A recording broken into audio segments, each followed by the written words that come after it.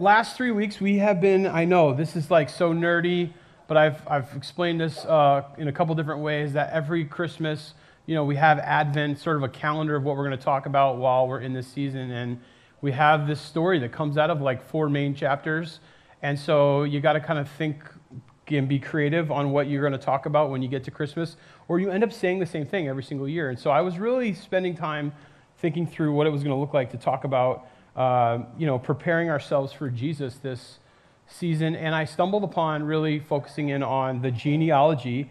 And so the last 2 weeks, which I know probably if you're, whatever church you've grown up in, they probably haven't spent a lot of time focused on the genealogy. They usually start reading Matthew chapter 1, verse 18, not Matthew chapter 1, verse 1 through 17. It's a mouthful for anyone. And it's something that we generally just kind of skip over because we're not Jewish and we don't live in the first century, and it doesn't have the same meaning to us as it did to them. But what I'm trying to say is it has tons and tons of meaning about who Jesus was going to be. And so today we're focused again in the genealogy. We've talked about 2 weeks ago that Jesus was the son of David, because it starts off, son of David, son of Abraham, in his genealogy. And just to kind of give you an idea, the word genealogy really translates to the word Genesis, right, which we know because of obviously the book of Genesis. That means beginnings. Could also mean family, could be translated to family or line. And so as we look at the genealogy of Jesus, we're looking at the beginning here of Jesus stepping into our world, or the family line of Jesus as we spend time. And we can glean so much about how Matthew wrote this. So we talked about him being son of David. Last week we talked about him being the son of Abraham as God pursues us.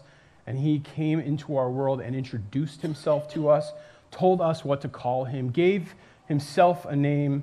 And that name directly connects all the way back to Jesus' name, that Yeshua, right, or Jesus, that's translated in their language would have been Yeshua, or Yehosha, or Joshua would be the word that we would translate it into, really means the Lord saves. That Jesus' name literally means the Lord saves. And then today we're going to be looking at some of the people who were included in the genealogy and why were they included in the genealogy. So I'm going to go back to Matthew chapter 1, verse 1.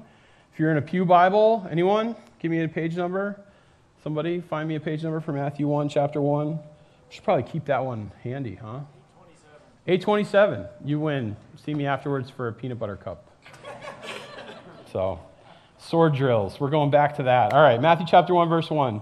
This is the genealogy of Jesus, the Messiah of Yeshua, Christos, which we talked about means Christ or Messiah, and it harkens back to the Old Testament. Messiah means Messiah. Christos is Christ. This word can be translated both ways. Jesus, the Christ, the Messiah, the anointed one, the son of David, the son of Abraham. In 3 weeks, we only got through one verse. We did read the whole thing the first week, but Abraham was the father of Isaac, Isaac the father of Jacob, Jacob the father of Judah and his brothers. So far, similar genealogy to any genealogy, right? They go all the way back to patriarchs. So all the patriarchs get listed first, and that's what we're doing here. Judah, the father of Perez and Zerah, whose mother was Tamar. Perez, father of Hezron. Hezron, father of Ram. Ram, father of Aminadab. That one's a mouthful. Aminadab, the father of Nahshon. Nahshon, father of Salmon. Salmon, father of Boaz, whose mother was Rahab. Boaz, father of Obed, whose mother was Ruth.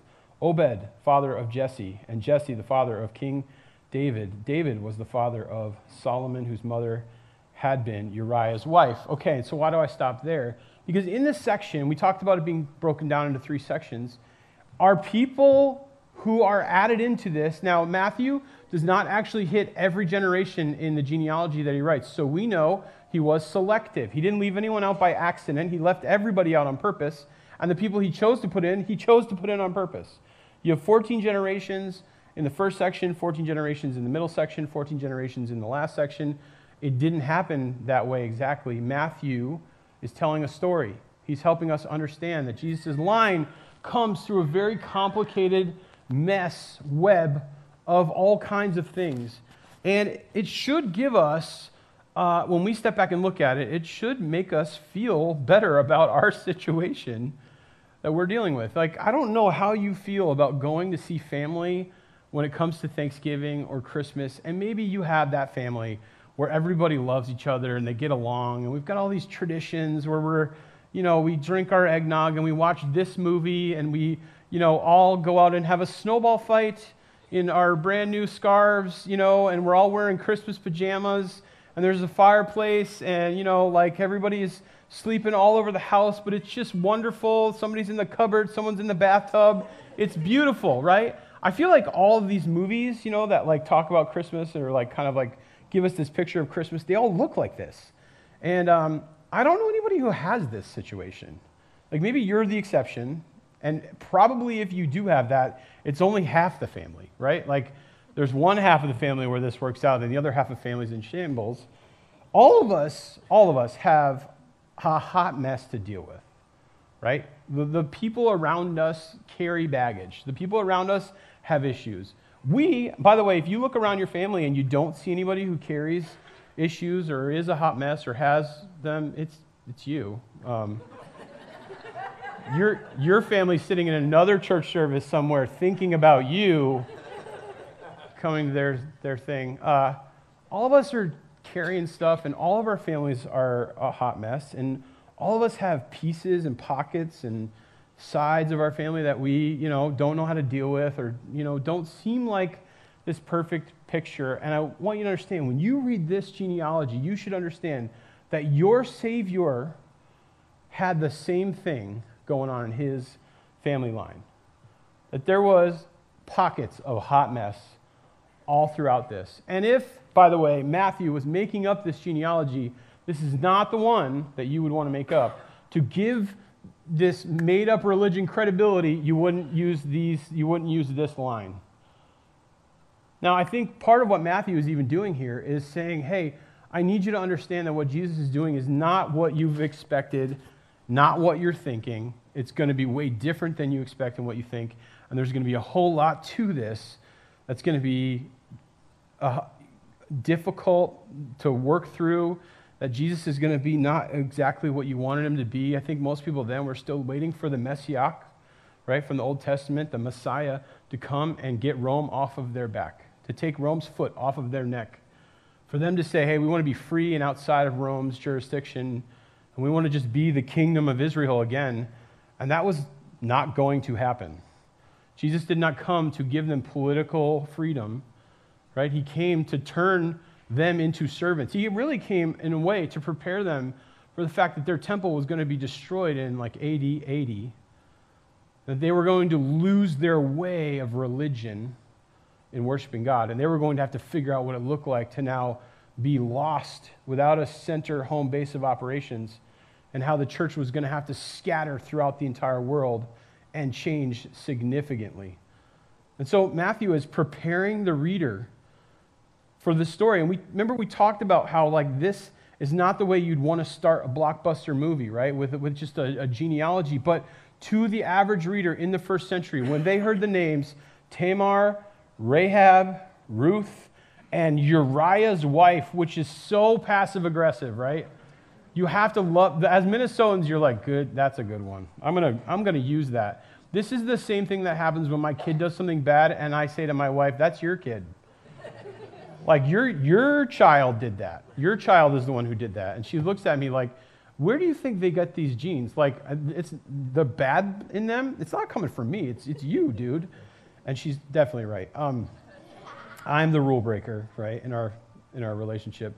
But yeah, when they heard these names, Tamar, Rahab, Ruth, Uriah's wife, Bathsheba, those names perked them up. Those names immediately got their attention, because these aren't even the ones that you would have included if you were trying to make this clean and tight and proper and happy. You would have used matriarchs' names. You would have used names like Sarah, Rebecca, Rachel, Leah. Those would have been the names that you would have used. The matriarchs, the ones who were married to the patriarchs, those people from generations ago who had the perfect marriage, which, by the way, your great-great-grandparents, who everybody says had the perfect marriage, didn't, right? But that would have been who you would have used. It would have been the original, the OG sort of matriarchs would have been the ones left in. And these 4 were shocking.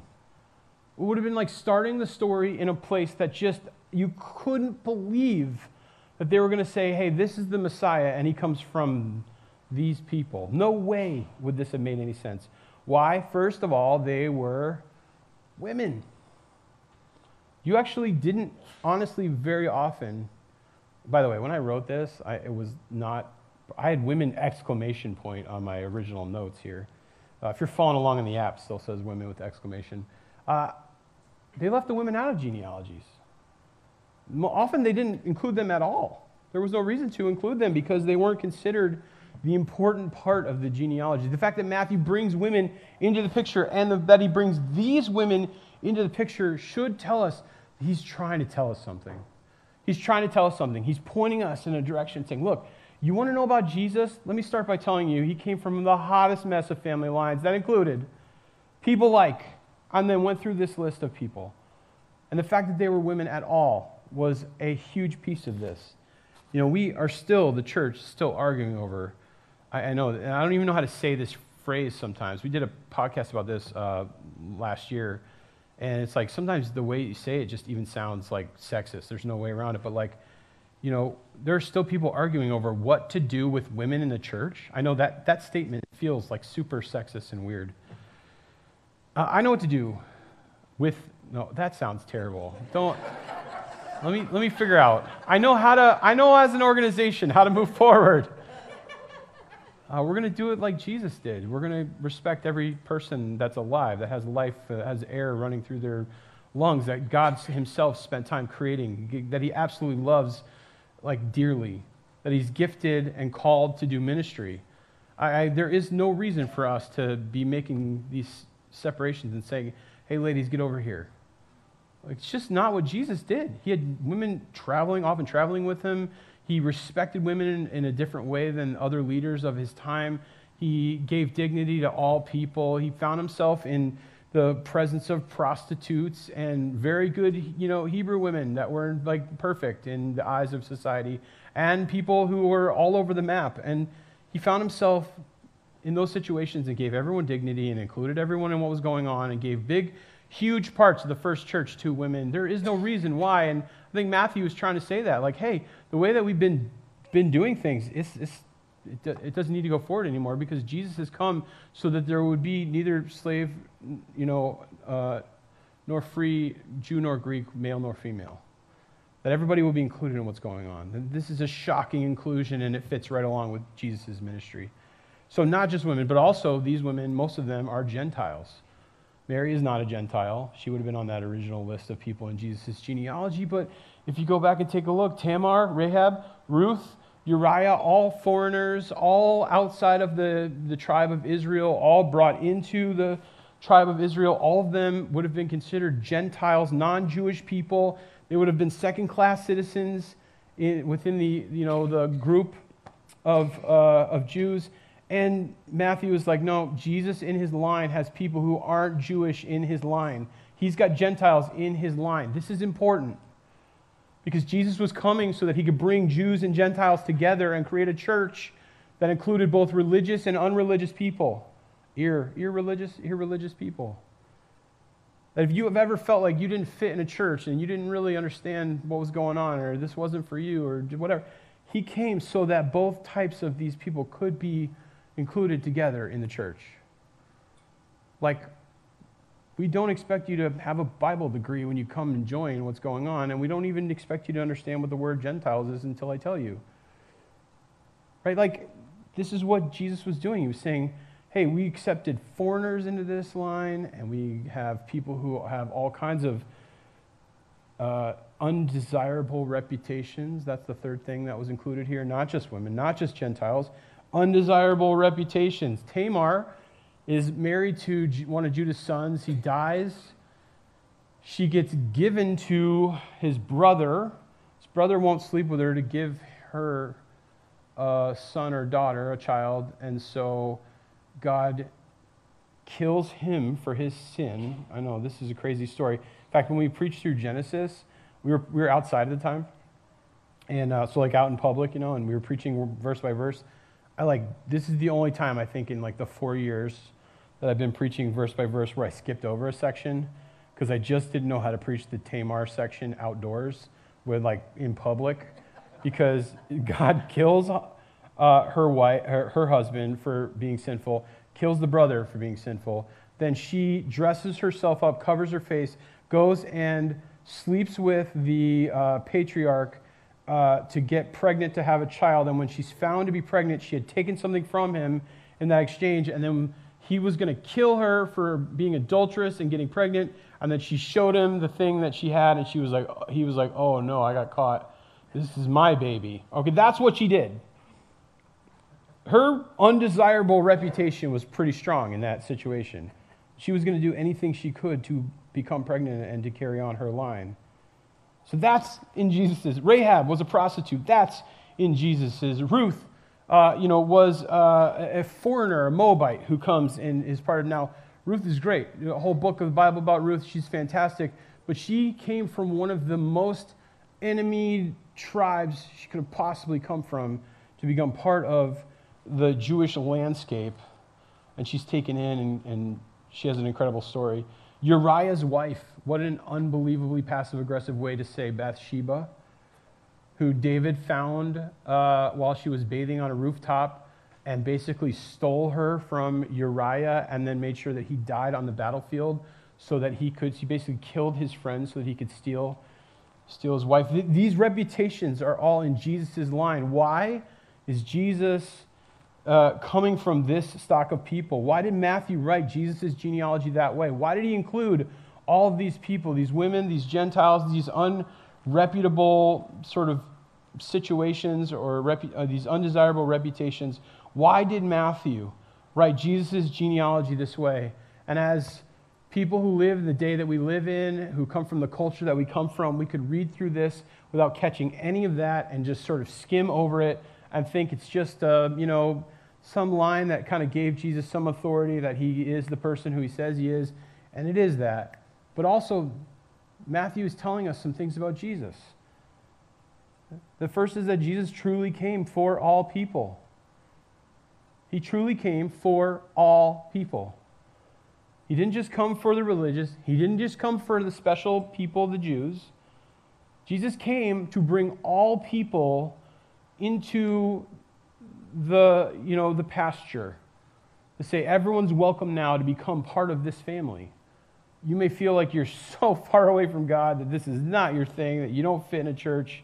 You are why Jesus came. You may have grown up in the church and have gone to every vacation Bible school and sung every song that ever existed, and you have magnets of Jesus on your fridge.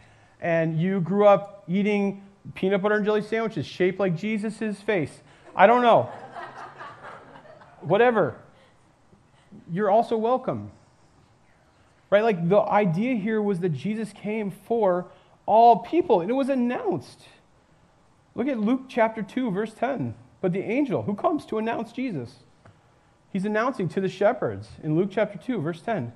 But the angel said to them, "Don't be afraid, I bring you good news that will cause great joy for" who? It should say for Israel. It should say for the Jews. And it doesn't. Why doesn't it say that? Because that's not why Jesus came. He came for all people. You find yourself super far away from God, he came for you. You find yourself close to God, he came for you. You find yourself asking questions, he came for you. You find yourself distrusting the church, he came for you. It doesn't matter what hang-ups you have, what habits you have, what hurt is in your life, what trauma you've been through. Jesus is wrapping his arms around you and saying, I came for you. There's a reason why he came in the flesh, so that we would know him personally, that he would relate to us on a level that nobody else can relate to us, that no God has ever tried to relate to humanity in that way. And here's Jesus. And if you think about it, God's purpose all through Scripture, from beginning to end, is to be with his people. He starts in his perfection, right? In the garden, every day coming and walking in the cool of the day with Adam and Eve and spending time with them to be with his people. It goes on to his relationship with Israel. He brings them out of captivity so he can be with them. He starts a a desert tent ministry, right? Where they're doing tent ministry out in the desert, right? For 40 years. What is he doing? He's being with his people. He's creating a people. He's changing them into what he wants them to do. Then what do? They build a temple. Now God has a place to dwell with his people. Here comes Jesus on the scene to be with his people. The temple goes away, Jesus goes away, and we're left with the Holy Spirit. So the Holy Spirit can be with his people. We read through Revelation, and it says that God will come back and he will rebuild this perfect city so he has a place to dwell for eternity with his people. Okay, this is the goal that God has. He's not a disconnected, disaffected, spin the world up, stand back, watch it all happen, be like a kid on burning ants on an anthill. This is not who God is. God is personal. And he is pursuing you. He's pursuing you in everything he does through Scripture. And often we have those stories of redemption, right? Like, hey, I was so far away, I wasn't paying attention, I was in my sin, I was stuck in this place or that place, and God kept on. He wouldn't leave me alone. He kept pursuing me. He kept drawing me in. He kept doing things in my life. He kept bringing people into my life. He kept doing things because he loves us and he wants to be with his people. And so when those angels come and they say, don't be afraid, why do they say don't be afraid? Because angels are terrifying. That's one thing you will find in Scripture. They're giant and crazy, and you feel very small in their presence. They come and they say, I bring you good news that will cause great joy for all the people. And I'm sure they still heard that, Israel. All of Israel. That's probably what they heard. And they didn't understand that Jesus was going to kick down the wall that separates Jews and Gentiles. They said, great joy for all the people. Today in the town of David, a Savior has been wrapped. A Savior has been born to you. He is the Messiah of the Lord. This will be a sign. You'll find a baby wrapped in clothes and lying in a manger. But Jesus came to kick the wall down between Jews and Gentiles. Here's what it says: Jews and non-Jews, religious and non-religious, close to God and far from God, people who love the church, people who hate the church, people who want to fight and argue and have tons of doubts and aren't sure, and people who are, have tons of faith and got it all figured out. He came for all of us. Ephesians chapter 2, verse 14. Here's what Jesus himself came to do. For he himself, Jesus, he himself is our peace. He has made two groups one and has destroyed the barrier, the dividing wall of hostility. Jesus literally kicked the wall down between the religious sort of, this group of people that God had spent time creating and were his special people, and he kicked the wall down and made access for everyone. He says, by setting aside in his flesh the laws and with its commands and regulations, his purpose was to create in himself one new humanity out of two, thus making peace, and in one body to reconcile both of them to God through the cross by which he put to death their hostility. He came and preached peace to you who were far away and peace to those who were near. For through him we both have access to the Father by one Spirit. Wherever you find yourself in this church today, wherever you find yourself with God today, you need to understand that Jesus' purpose was to kick the wall down and to make sure that you know that you are welcome in his church. By the way, that gets really messy. The minute we kick the wall down and we just welcome people into our church, and we don't make them jump through hoops before they show up, and we don't have them behave perfectly before they show up, and they come in and they bring their messes with them, and we have to somehow figure out how to explain to our kids what they're seeing at church. By the way, we know we're doing it right. That's how we know. But God literally sent Jesus to kick the wall down to make sure that those people who don't fit, who don't know where they fit, who don't have a place to belong, have a place, are welcomed in. And I don't want to vilify you if you have questions and doubts and concerns and you don't know where you stand with God and you're just not really sure and you don't really know where to go and you're not really, okay, you're welcome here. Pull up a chair. Get to know some people. I think you'll find that people here are pretty unbelievable. It's like the greatest thing we got going for us as a church. Jesus came for all people, and he came at the right time. Take a look. Galatians 4:4-5. But when the set time had fully come, God sent his Son, born of a woman, born under the law, to redeem those under the law, that we might receive adoption to sonship. And I don't even know how to process when the set time had fully come. I don't even know how to process that. I've actually studied that phrase and looked at that, and it just, if you think about it too long, your head just explodes. It's so full of meaning. It tells us unbelievable things, that God knew us before Jesus came, that he had a plan from the very beginning, that he spent time on what that plan would look like, that he was moving all the pieces on the chessboard the entire time so that he could have a relationship with each and every one of us. It will absolutely melt you down if you really think about it too long. But this was all part of God's plan. And when we sit back and we say, the God of the Old Testament is different than the God of the New Testament, it's not. There was a plan from the beginning, and it always included Jesus, and he was always plan A, and he was always the reason that all of that was happening to get ready for Jesus. The last thing I want to mention is that Jesus came to save us from our sin. If you've noticed, this has actually been one of the points in all the sermons, because Jesus' name means God saves. Jesus came to save us from our sins, right? Take a look at the Matthew chapter 1, verse 21. We didn't even get to this part yet. We only got through 17 verses. This is the angel speaking to Joseph. And telling Joseph that, hey, I know your wife's pregnant and everything, but like, don't blame her. She didn't like have an affair. Like, the Holy Spirit did that. That's a crazy thing for Joseph to even process. We're actually going to talk about that at our Christmas Eve service. Don't worry, it'll be really nice and happy. You bring all your neighbors. I promise I won't talk about anything too uncomfortable, right? So, Matthew chapter 1, verse 21. She will give birth to a son, and you are to name him Jesus, because he will save his people from their sins. From before Jesus existed, that was his purpose. You need to understand, you have sin in your life. That sin separates you from God. That Jesus came to this earth to show us what it looked like to live God's way, and then to live that perfect life and become the sacrifice for us. That when he went to the cross, there was some sort of magical thing that happened in God's eyes where his perfection was imparted to us, as long as we would receive that we can have forgiveness of sins because of his sacrifice. That was always his purpose.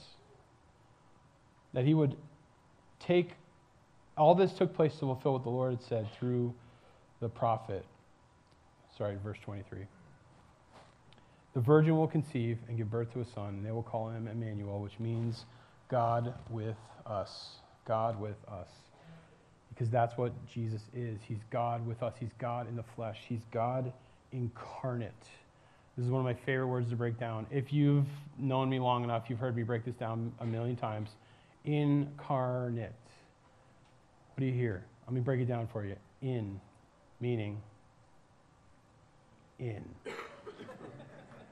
Write it down. Please, somebody write this down. I know. You can tweet this. I don't even know what we're doing now. X this. You can X this later. I don't know what that means. You can put it on social media.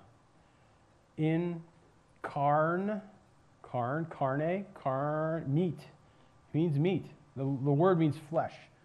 But I always think of like carne asada, tacos, brisket. In the meat. Jesus came in the flesh. Jesus put on flesh. Jesus stepped out of heaven, out of the seat that was at the right hand of God, and put on flesh to relate to you. That means Jesus carried the pain that you carry, the trauma that you carry. He cried the same tears. He struggled with anger the same way, and he did it all in a way that honored God. He came and he walked in our shoes because he wanted to be with us.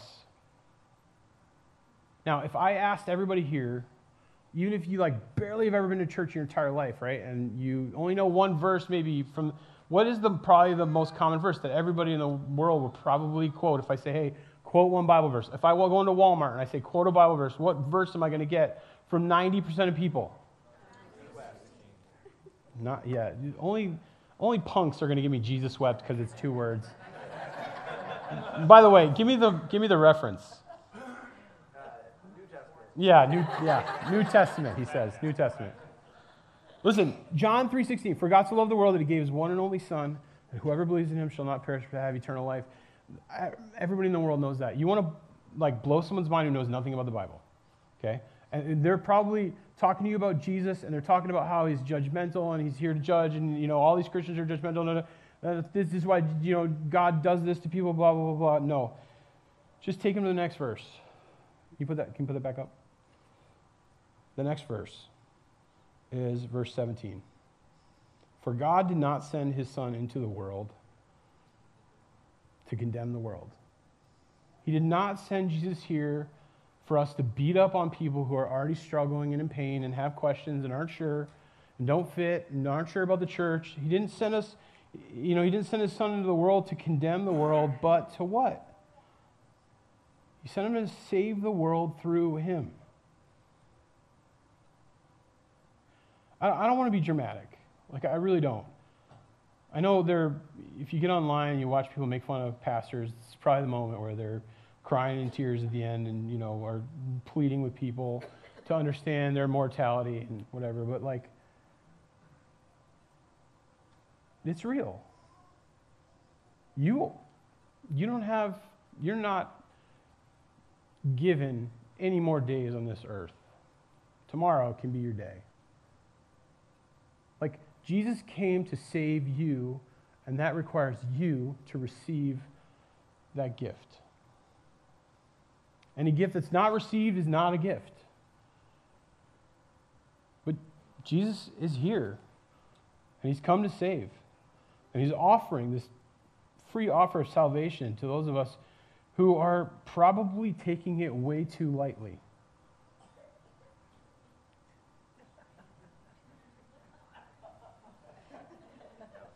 Everyone in this area needs to now receive Jesus. Let's go. I just don't know how to... if you get one thing out of this season, please stop long enough to realize that you have sin that's probably not been dealt with. And here's God fixing the problem and offering you a solution. And you probably held him at arm's length and said, I don't want to deal with this. And now's the time to do it. This season is a time for you to stop and to take stock and to remember who God is, that he came to save, that he loves you personally, that he wants to be in a relationship with you, and that he offers you salvation. Let me finish our time with prayer here. Jesus, I just pray that as you even work every heart in this room, as you make it clear that you have been drawing them in, pulling them in, dragging them in. God, that they would respond to the fact that you first pursued us. That you would break them over their sin. That you would break them over their pride, over their lust, over their disobedience. And God, that you would show them that there is a way forward. That you didn't come in the world to condemn them. You came in the world to save them. I thank you that even your name means God saves. And I pray, God, that as we deal with our own mortality, our own sin, our own need for a Savior, God, that you wouldn't let the busyness of this season just overwhelm us and cause us to miss what you're doing. Help us to receive you again into our hearts this season. Help us to stay focused on the fact that you were making this unbelievable overture to humanity to show us that you care about us and that you would go first in this. Help us to receive that. To say, God, I know I'm a sinner. I know I'm a sinner and I need a Savior. Would you come into my life? Would you remove my sin? Would you make me right in your eyes? And God, would you change me from the inside out to become the kind of person who honors and obeys you? In Jesus' name, amen.